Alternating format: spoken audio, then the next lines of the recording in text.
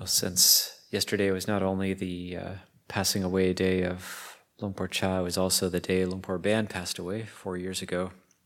So I thought I would read something and honor Luang Baen by reading some of his teachings, and then I'll just read a few of those. These are new translations, a work in progress of a book called Tang Hang Makpon, or I just called it Path and Fruit in English. And then we'll go into more of this teachings of Luang Chah from a still forest pool. And a lot of these teachings of Luang Baen, his monastery, Wat Doi Dhamma was known as having some of the strictest and best, what we call Kaw Wat in Thailand. They said the toilets were so clean you could eat off the floor in the bathroom. And I never got to live there. I only visited a few times and also got to see a couple of his branch monasteries, and it was quite impressive how they were looking after things. And it's a very good training, but also very difficult. And then there's only a few books in Thai of Luang Baen's. There's one that's the first one that was done is called Tang Hang Chivit, or The Way for Life. Then the second one was Tang Padamnern, or the Way Forward. And then the last book they did before he passed away is Tang Hang Makpon, or Path and Fruit. And with The Way Forward, this monk who's now disrobed, Ajahn Sanyamo, started translating it, and I became very inspired by those teachings. So in 2015, I took it on myself to try to translate the entire thing, and ended up retranslating it. That became that book, and then did eventually get permission from Luang Baen to print it as a book, and then this new one is kind of just an ongoing work in progress. It starts at the very beginning of the book with a quote from Luang Baen.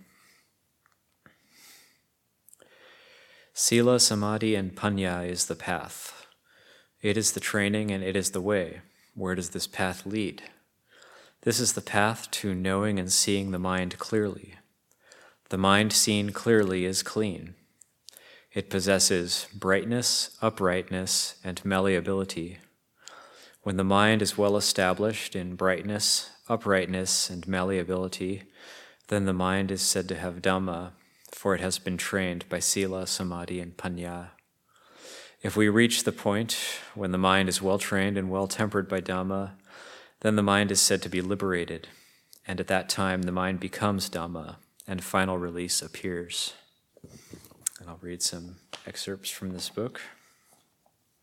This talk is called Practice Monks. We say, practice monks. Those words point to something wonderful beyond measure. May we all be real practice monks, directing our effort towards staying with our theme of practice, our kammatthana. If us practice monks direct our attention somewhere else, due to not taking an interest in the proper themes, then we have removed our heart from the practice, and the result won't be correct. We won't be in line with people in the world calling us practice monks. The heart of a practice monk abides within the meditation theme. He buries himself deep in the kammatthana and really goes headfirst into it. Head hair is the meditation theme. Body hair is the meditation theme. Nails are the meditation theme. Teeth are the meditation theme. Skin is the meditation theme. The word tacha pancha kammatthana means the 5 meditation objects of head hair, body hair, nails, teeth, and skin, or all 32 body parts continuing on from these 5 are another level or aspect of this theme. Us practice monks ought to bury our mind and heart deep in our meditation theme. This matter of walking meditation and sitting meditation is of utmost importance. This is the matter of contemplating our meditation themes of head hair, body hair, nails, teeth, and skin, seeing their unattractive nature. Train to see them as something unclean. Realize that they are earth, water, air, and fire. It is necessary to contemplate these things in order to realize their true nature. For those who have already gained some realization into these things, contemplate further and make them even more clear and apparent. Make them vivid and very clear. For those who haven't yet gained realization into these things, prod yourselves to hurry and enter into them. If we haven't gained this realization, then the mind won't gain an opportunity to reach the, quote, heart ordination, unquote. It won't be able to enter into the state of a noble one or even a novitiate. One must see into these meditation themes. One must realize the true nature of the meditation theme beforehand. Then the mind will reach the state of being a noble one. If you don't yet know and see and haven't focused on your study of these meditation themes, then this knowledge and vision will continue to escape you. Then one is a monk only on account of the shaven head, and none of us want that to be the case. We want to shave our whole head. We want to shave our whole mind and heart as well. Shave the messmaker completely off the mind and heart. Then that mind-heart sphere will be noble. All of us want to be monks by way of not just our whole body, but our whole mind as well. So hurry and get down to it, and don't delay. And what is our Dhamma razor, which can shave the messmaker off of the mind and off of the heart? Hurry and prod yourselves to cultivate by seeing head hair, body hair, nails, teeth, and skin. If we don't hurry and try to force ourselves by way of the method of contemplating head hair, body hair, nails, teeth, and skin to realize their true nature, then these very things will make the mind and heart be a mess. All beings in the world, every mind and heart, no matter what order of being they are, all hold just this head hair, body hair, nails, teeth, and skin. They are the messmakers for the minds and hearts of worldly beings. As ordained people, we have ample opportunity to get rid of, to wipe the messmaker out of the mind and out of the heart. Eventually, this messmaker will be all gone. We now have a precious opportunity to make this happen. But even though we have this precious opportunity, if we lack the appropriate effort and don't strive to use this opportunity to get the benefit, then we miss the opportunity to remove the messmaker. The mind will remain firmly stuck in its mess, just like a head which hasn't been shaved. If you search for cleanliness and beauty there, you won't be able to find it. Get really interested in this, so that you all strive to bury the mind and heart inside the kammatthana completely. In all four postures, don't let the heart get pulled away from the kammatthana. Don't lose the plot. Our defilements lay in waiting and will take the first opportunity to make the mind and heart lose the plot. There are many things which will cause our mind and heart to get distracted. If our earnestness of mind and determination of heart to stay with the kammatthana aren't enough, then old defilements tug at the mind, causing it to be swayed. They can tug at the heart, causing it to drift away and follow a wayward path. Those who benefit from their study and practice do so because they put their whole heart into it. They put their heart into everything they do. They see the benefits and receive the benefit which arises from the practice and training. With ordination and learning, if one doesn't put their heart into it, I feel that if one doesn't put their heart into it, then it's better not ordain. If such a person has ordained, they should quickly disrobe and pursue something else, for then they won't make a mess in the monastery. Then the villagers' rice won't go to waste. In truth, it is this way. I take the truth and speak it out. But perhaps what I have just said is a bit heavy. Perhaps it is better left unsaid. But I have spoken about the proper way to be, and we have to accept that. We accept it because we are people who respect the true Dhamma. That's from a talk on the 15th of July, 1991. The next talk is The Foundation Upon Which Path and Fruit Arise. A long time ago here, our Kruba Ajahns were having a discussion about how to translate this word kammatthana. They decided that it just means living here in this practice monastery. There were many Kruba Ajahns here at that time, with Tanjokun Dhammachetty as the senior. Finally, they decided to translate kammatthana as the base upon which path and fruit arise. They translated it like that. Kamatana is the foundation which enables path and fruit to arise. It's the foundation upon which virtue stands. It's the foundation upon which all goodness and all wholesome qualities arise. So we call it the base upon which path and fruit arise. We hope for the path and hope for the fruit. So what is this foundation? Just what is this foundation that we are to build? What kind of foundation will cause path and fruit to arise out of it? Focus all your energies on this question. Be completely intent on this point. Don't withdraw the mind from this point. If we withdraw the mind from the work which will turn us into noble ones, where we build up path and fruit, then, just like that, we become people who are distracted and heedless. Distracted and heedless means we've allowed the mind to drift from the work site where we build ourselves up to the state of noble ones. Only the Kamatana can prepare us to enter into the state of noble ones. If we haven't yet gained realization into the Kamatana, then we are monks only in name. But the heart isn't in line with what we call ourselves because we haven't yet seen into and clarified the Kamatana. This Kamatana is something most excellent. The acharyas of ancient times established that in the going forth in higher ordination, the Kamatana must be spoken of every time. And the Kamatana must be taught to aspirants before they don the sacred triple robe set. This shows that the Kamatana is the very root of the monk's life and is our spiritual life. It's the root foundation of those who protect the sacred robe. So get interested and plant yourself into this root foundation. In the center is the birthplace of Magga and Pala. In the center is the birthplace of the monk. Monk here means the mind and refers to a mind and heart which has reached the highest. For the heart to reach the highest, it must have a breakthrough in the Kamatana first. If there hasn't been this breakthrough in the Kamatana, but instead one is still infatuated with the Kamatana objects, how can the mind become a monk? Reach an understanding. We now have this opportunity to gather our energies and strive with all our mindfulness, strength, and skill. Don't drift into laziness, lassitude, or a cavalier attitude which causes one to fall off track and lose the way. We thus go away from the point where the nascent path, fruit, and the Dhamma might arise in the heart. And the next talk is called Excellent Work. Practice monks have to be warriors, you know. For the moment, we can say that us monks are soldiers. People in the military sit in lines and stand in lines.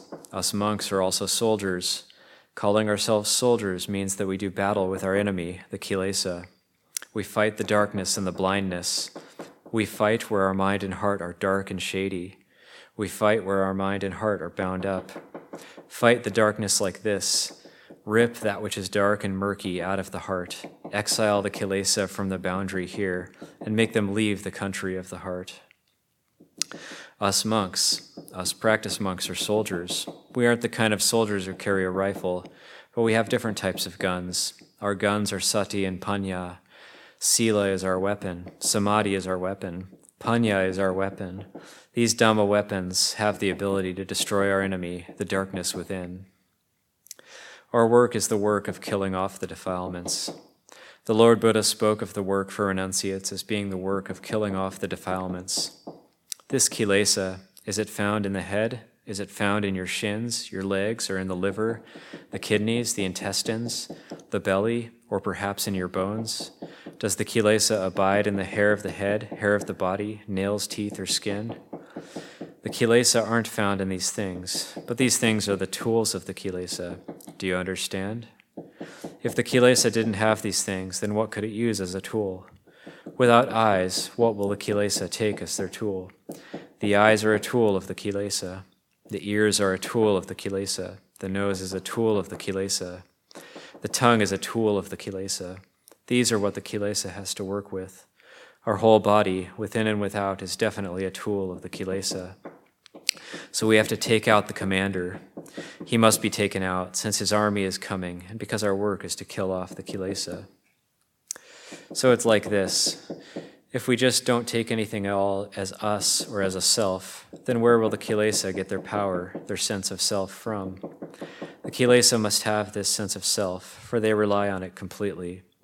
They take this as a tool for making the minds and hearts of unawakened people who are still deluded into having a sense of self to become into this sense of self, which in turn causes their minds to be dark, obscure, drunk, and confused. Then come the goddesses of craving and lust. The goddess of craving is incredibly skilled at creating wanting. She is very clever at creating longing. The goddess of lust is like this too. She goes about creating ever stronger discontent. Whenever we work to lessen our obscurations, these goddesses can be expelled from the heart. We keep sending them away until we no longer take anything as being me or mine. Don't remain indifferent. Wake up. There is still much work to be done, so don't remain idle by not doing the work. We avoid our work by escaping into sleep and taking refuge in the comfort of lying down. Escaping into sleep and the comfort of lying down means we're still indifferent. There, such a one abides under the influence of the Kilesas' weapons of laziness and lassitude.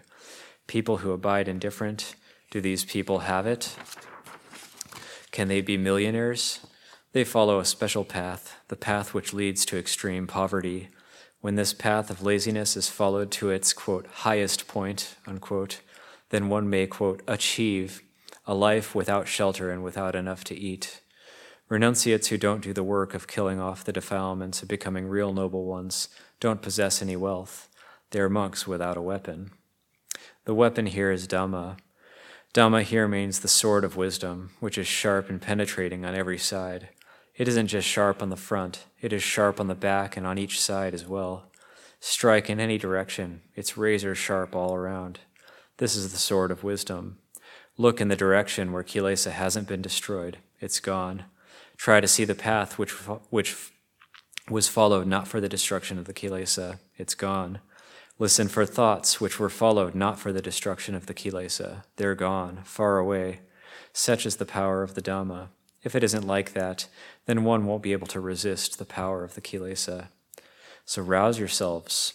There is no work more excellent than this work which the Lord Buddha has offered us opportunity to do. The work which the Lord Buddha has offered to us is nothing more than the work of killing off our Kilesa. We kill our Kilesa. We can gain victory over our Kilesa. We don't need to study how to gain victory over the Kilesa of other people, for that is not our work. However many beings there are on this earth, we now have the ability to gain victory over our own Kilesa. Though all other beings inhabiting this earth might still have Kilesa, we can abide in peace and happiness. Yes, there is no work more excellent than the work of killing off the defilements. So we get a bit of a flavor for Luang Baen's hard-hitting teachings. And I'll read one more excerpt before moving on to some Luang Chah. This one's called The Most Excellent Life in the World. The Buddha Sasana, or the teachings of the Lord Buddha, teach practitioners to escape from the defilements. That is, to escape from greed, to escape from anger, and to escape from delusion. Thus, we must study right where we are deluded. If we don't look into where we are deluded, then how can our delusions ever leave or come to an end? Right now, where are we deluded? What are we deluded by? Where are we stuck? Where are we bewildered or crazy? We study right at the point of our delusion, right at the point of our confusion. Just this is the central aim of the entirety of the Lord Buddha's teachings. The teachings of the Lord Buddha are for giving rise to a sense of world weariness and dispassion. Wherever we give rise to lust, we study right there. Study right where you give rise to lust and passion. We apply our sati, samadhi, and panya in this study, building them up and giving them strength. Make them into a power. Make them unshakably strong. Where is the mind deluded? Probe down into the point where it's deluded. What is that spot like? Is it stinky or is it fragrant? Is it dirty or is it good? Is it soft, orderly, and refined in some way? Study to make it clear. So, where are we deluded? We have to fix the problem right there at the point of delusion. We practice hitting the point, hitting the target of the Lord Buddha's teachings with which he instructed practitioners to escape from this delusion. When delusion is all gone, and we don't have any more delusion, then what could anger be angry at? When delusion is all gone, where could greed, love, passion, and longing arise from?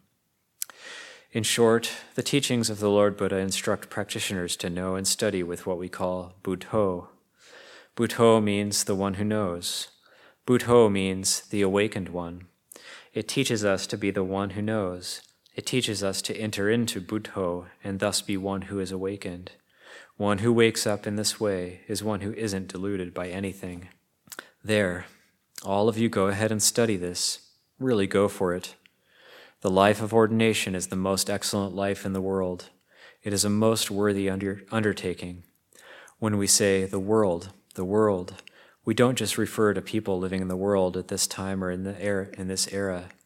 Even the Buddha himself unceasingly praised and extolled the life of ordination and learning. The Savaka Arahants of the Lord Buddha also maintained their praise of the life of ordination and learning as a life which is excellent. All of us here have entered into this excellence too. We look after our excellence and maintain it well. We work for the sake of excellence, so don't go do that which doesn't accord with the Dhamma. If we act, use our speech, or give rise to thoughts and emotions which lead away from according with Dhamma, then those very actions will ruin our state of excellence. No one else can bring us to ruin.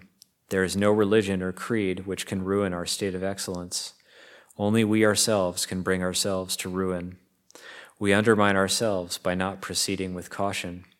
We lose our mindfulness to the point that we forget we are monks. Please understand this.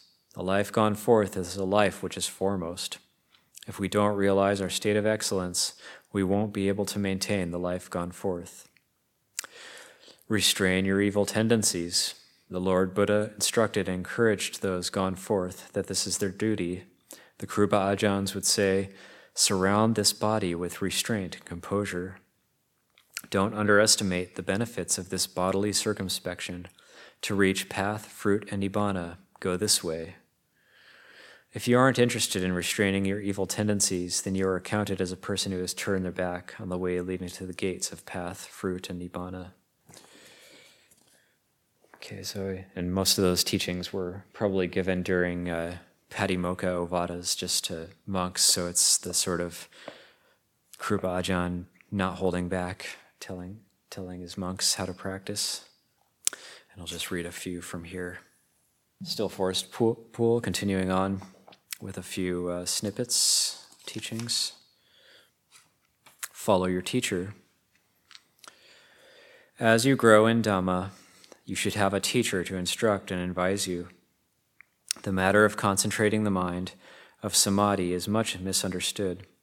Phenomena occur in meditation that otherwise do not normally arise. When this happens, a teacher's guidance is crucial, especially in those areas in which you have wrong understanding. Often where he corrects you will be just where you thought you were right. In the complexity of your thinking, one view may obscure the other and you get fooled. Respect your teacher and follow the rules or system of practice. If the teacher says to do something, do it. If he says to desist, desist. This allows you to make an honest effort and leads to making knowledge and vision manifest in your mind. If you do as I am saying, you will see and know. True teachers speak only of the difficult practice of giving up or getting rid of self. Whatever may happen, do not abandon the teacher. Let him guide you, because it is easy to forget the path. Alas, few who study Buddhism really want to practice. I certainly urge them to practice, but some people can only study in a logical way. Few are willing to die and be born again free. I feel sorry for the rest. And this next one is trust your heart. In the practice of Dhamma, there are many methods. If you know their point, they will not lead you astray. However, if you are a practitioner who does not properly respect virtue in a collected mind, you will not succeed, because you are bypassing the path followed by the great forest masters of the past. Do not disregard these basics. If you wish to practice, you should establish virtue, concentration, and wisdom in the mind, and aspire to the three gems, Buddha, Dhamma, and Sangha. Stop all activity, be an honest person, and go to it. Although various things deceive you time after time, if you are aware of them, you will eventually be able to drop them. The same old person comes telling the same old lies. If you know it, you need not believe him. But it takes a long time before you know. Our habits are ever striving to deceive. When I'd been practicing for only 2 or 3 years, I could still not trust myself. But after I had experienced much, I learned to trust my own heart. When you have this deep understanding, whatever occurs, you can let it occur, and all things will pass on and be quelled. You will reach a point where the heart tells itself what to do. It is constantly prodding, constantly mindful. Your only concern need to be to continue contemplating. I think I read those 2 already, but always nice to read them again. Okay, let's moving on here. Why do you practice? A group of travelers came to visit Ajahn Chah with 3 elegant questions. Why do you practice? How do you practice? What is the result of your practice? They were sent as a delegation by a European religious organization to ask these questions to a series of great masters throughout Asia. Ajahn Chah closed his eyes, waited, and then answered with 3 questions of his own. Why do you eat? How do you eat? How do you feel after you have eaten well? Then he laughed. Later, he explained that we already understand and that teaching has to direct students back to their own inner wisdom, to their own natural Dhamma. Therefore, he had reflected the search of these men throughout Asia back to the greater search within. Let the tree grow. The Buddha taught that things that come about of their own, once you have done your work, you can leave the results to nature, to the power of your accumulated karma. Yet your exertion of effort should not cease. Whether the fruit of wisdom comes quickly or slowly, you cannot force it, just as you cannot force the growth of a tree you have planted. The tree has its own pace. Your job is to dig a hole, water and fertilize it, and protect it from insects. That much is your affair, a matter of faith. But the way the tree grows is up to the tree. If you practice like this, you can be sure all will be well, and your plant will grow. Thus, you must understand the difference between your work and the plant's work. Leave the plant's business to the plant, and be responsible for your own. If the mind does not know what it needs to do, it will try to force the plant to grow and flower and give fruit in one day. This is wrong view, a major cause of suffering. Just practice in the right direction and leave the rest to your karma. Then, whether it takes 1 or 100 or 1,000 lifetimes, your practice will be at peace. Too much of a good thing. When Ajahn Chah arrived at a new American meditation center, the many Western students there were quickly charmed and impressed by his teaching. He was clear and direct, yet loving and humorous as he poked fun at people's fears and attachments. It was exciting to have such a skillful and famous master visit. The new stories, golden-robed monks, and fresh expressions of Dhamma were all wonderful. Please do not go as soon as you planned. Do try to stay a long time, the students requested. We are so happy to have you. Ajahn Chah smiled. Of course, things are nice when they are new, but if I stay and teach and make you work, you will get tired of me, won't you? How is your practice when the excitement wears off? You would be bored with me before long. How does this restless, wanting mind stop? Who can teach you that? There only can you learn the real Dhamma. So I'll leave it there. And it's 2:00, so we have some time for questions or comments. When I was going through the process of, it was 5 years ago that I was translating some of these teachings on a retreat in Thailand and of Luang Baen, and I haven't worked on it since then. And I remember that one talk where the first one I read, where he says at the end, he gets, I feel they, if they're not putting their heart into the practice, I feel they shouldn't, it's better if they don't ordain, or they should quickly disrobe and pursue something else. And I was thinking, as I was translating that, I was thinking, oh, that's so harsh. And I was feeling all my own faults were coming up into my mind as I was translating that. And I thought, oh, that's too much. Why did he have to say that? That's so harsh. And then I translated the next line. It says, perhaps what I have just said is a bit heavy. Perhaps it is better left unsaid. It's like he already predicted that reaction. Anthony? Well, given that nobody has any questions, maybe it's okay to hijack the Q&A. And, the hindrance of restlessness What are some antidotes for that?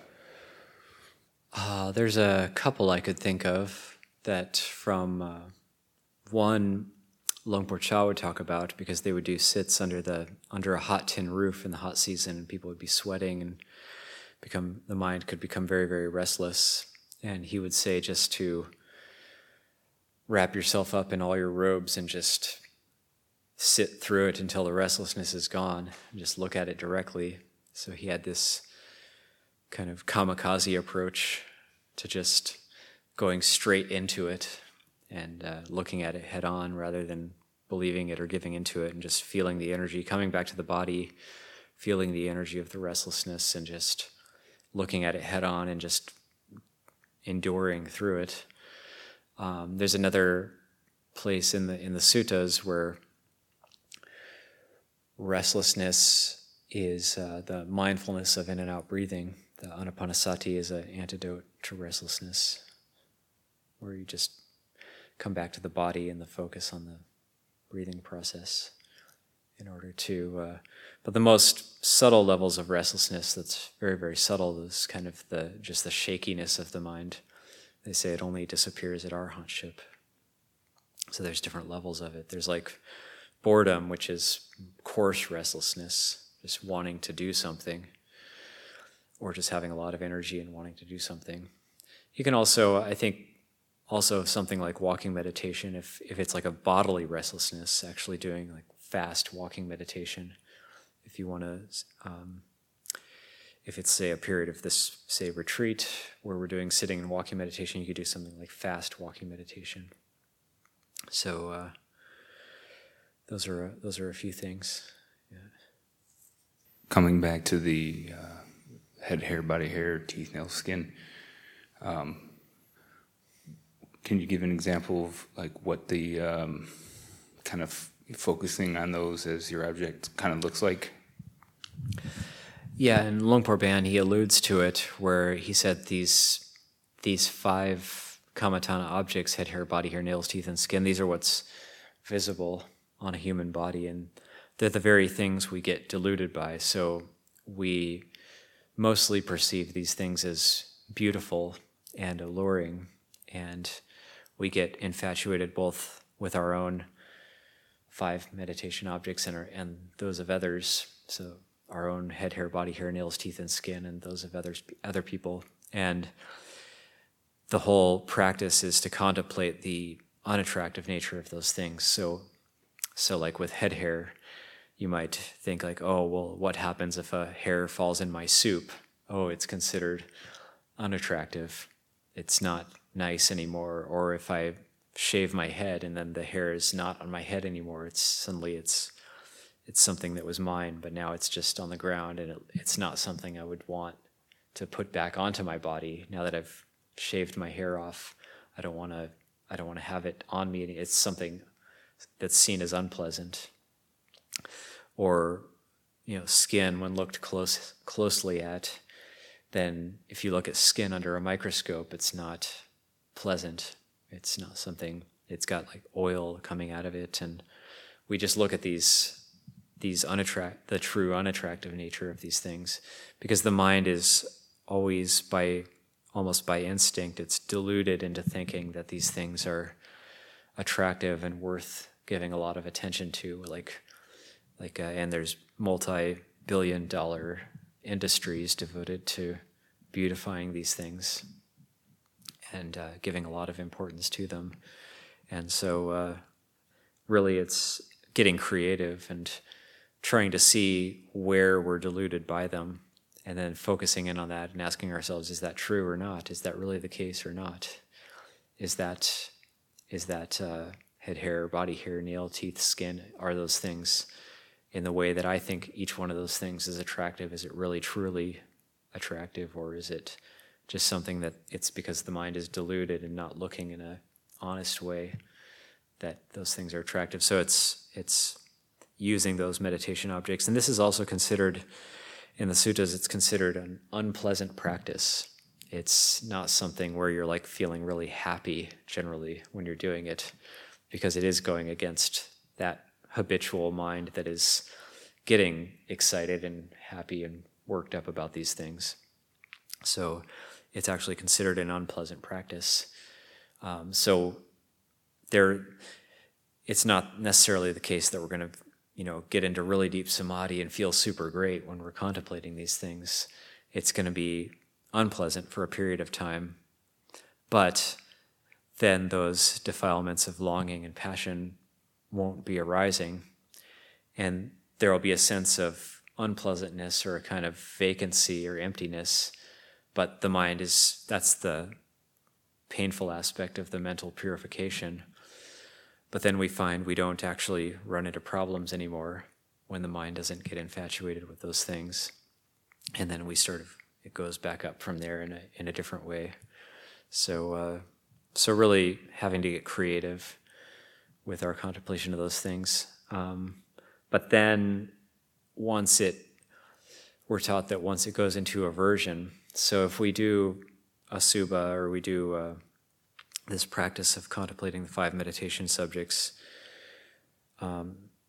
if it goes too much into aversion, we're supposed to temper that with metta, and also for different temperaments, different personality types. So sometimes for people who are already aversion types, they might go too far into contemplating almost like a maniacal glee in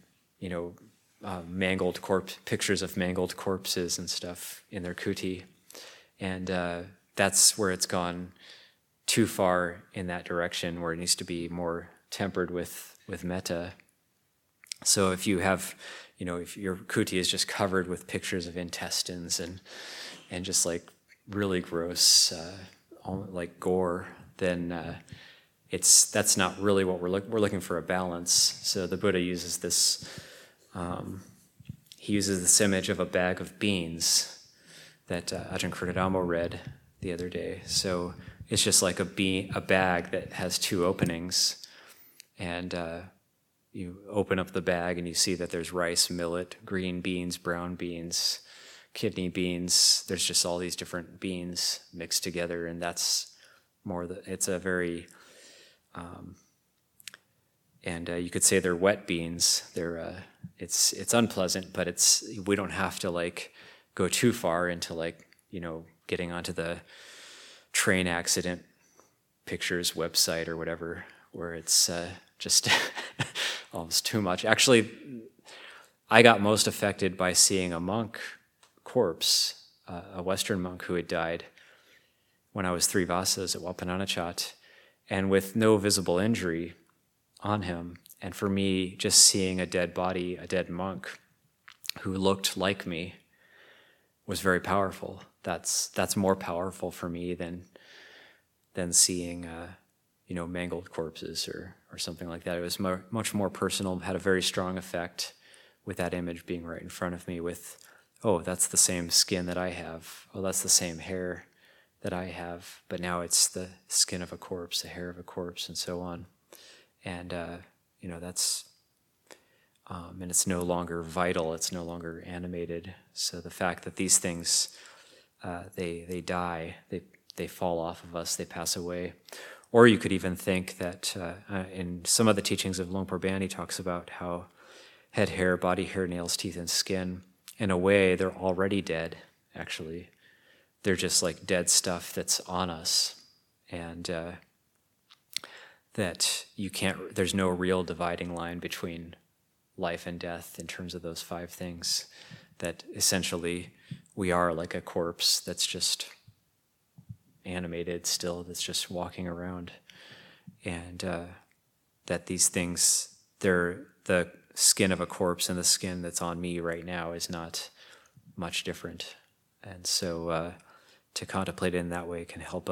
It really cools the mind down from any sense of infatuation with these things. But then you might have, say, greed types who really don't want to do that type of a practice. Their mind will really, really shy away from this type of a practice, this type of contemplation, and they're the ones or I could say we're the ones who need to do that type of practice. And you know, for like a greed type, it's like, oh, wanting to just want to do metta, just want to kind of focus on beautiful things, but then we already have enough of that, so we need to actually kind of force ourselves to do the asubha practice. So it's kind of getting creative with it, seeing where we're deluded, and then focusing on that point. And it, you know, in the course of our meditation, when we're meditating, a image might pop up or something, and then that's where we have to see, oh, why am I enamored by that, or why am I attracted by that? Then contemplating in that way. And sometimes even if the mind is just thinking and all over the place and not really focused, even just bringing up those 5 meditation objects and not even focusing on them, just focusing on the words, just saying head, hair, body hair, nails, teeth, skin, head, hair, body hair, nails, teeth, skin, can actually, just even those words can help the mind to come back to a sense of focus and not being just totally distracted. Okay, so yeah, I just wanted to honor Luang Baen because he also passed away on January 16th, in addition to Luang Chah. So yeah, for this afternoon, open it up. The group practice will be optional this afternoon. Everybody has been putting forth a lot of effort, and sadhu to that. It's been quite inspiring to see a lot of people doing long sitting, long walking meditation, and also to see people getting the benefits and the fruits of that in terms of getting inspired by the practice and wanting to put forth a fair amount of effort in the practice. So we will ease off a little bit. Anybody who wants to use the hall, of course, this afternoon is welcome to, but also anybody who wants to spend time on their own, and like myself, I'll spend some time on my own this afternoon, and then we'll still have evening puja tonight, and then no morning puja tomorrow morning.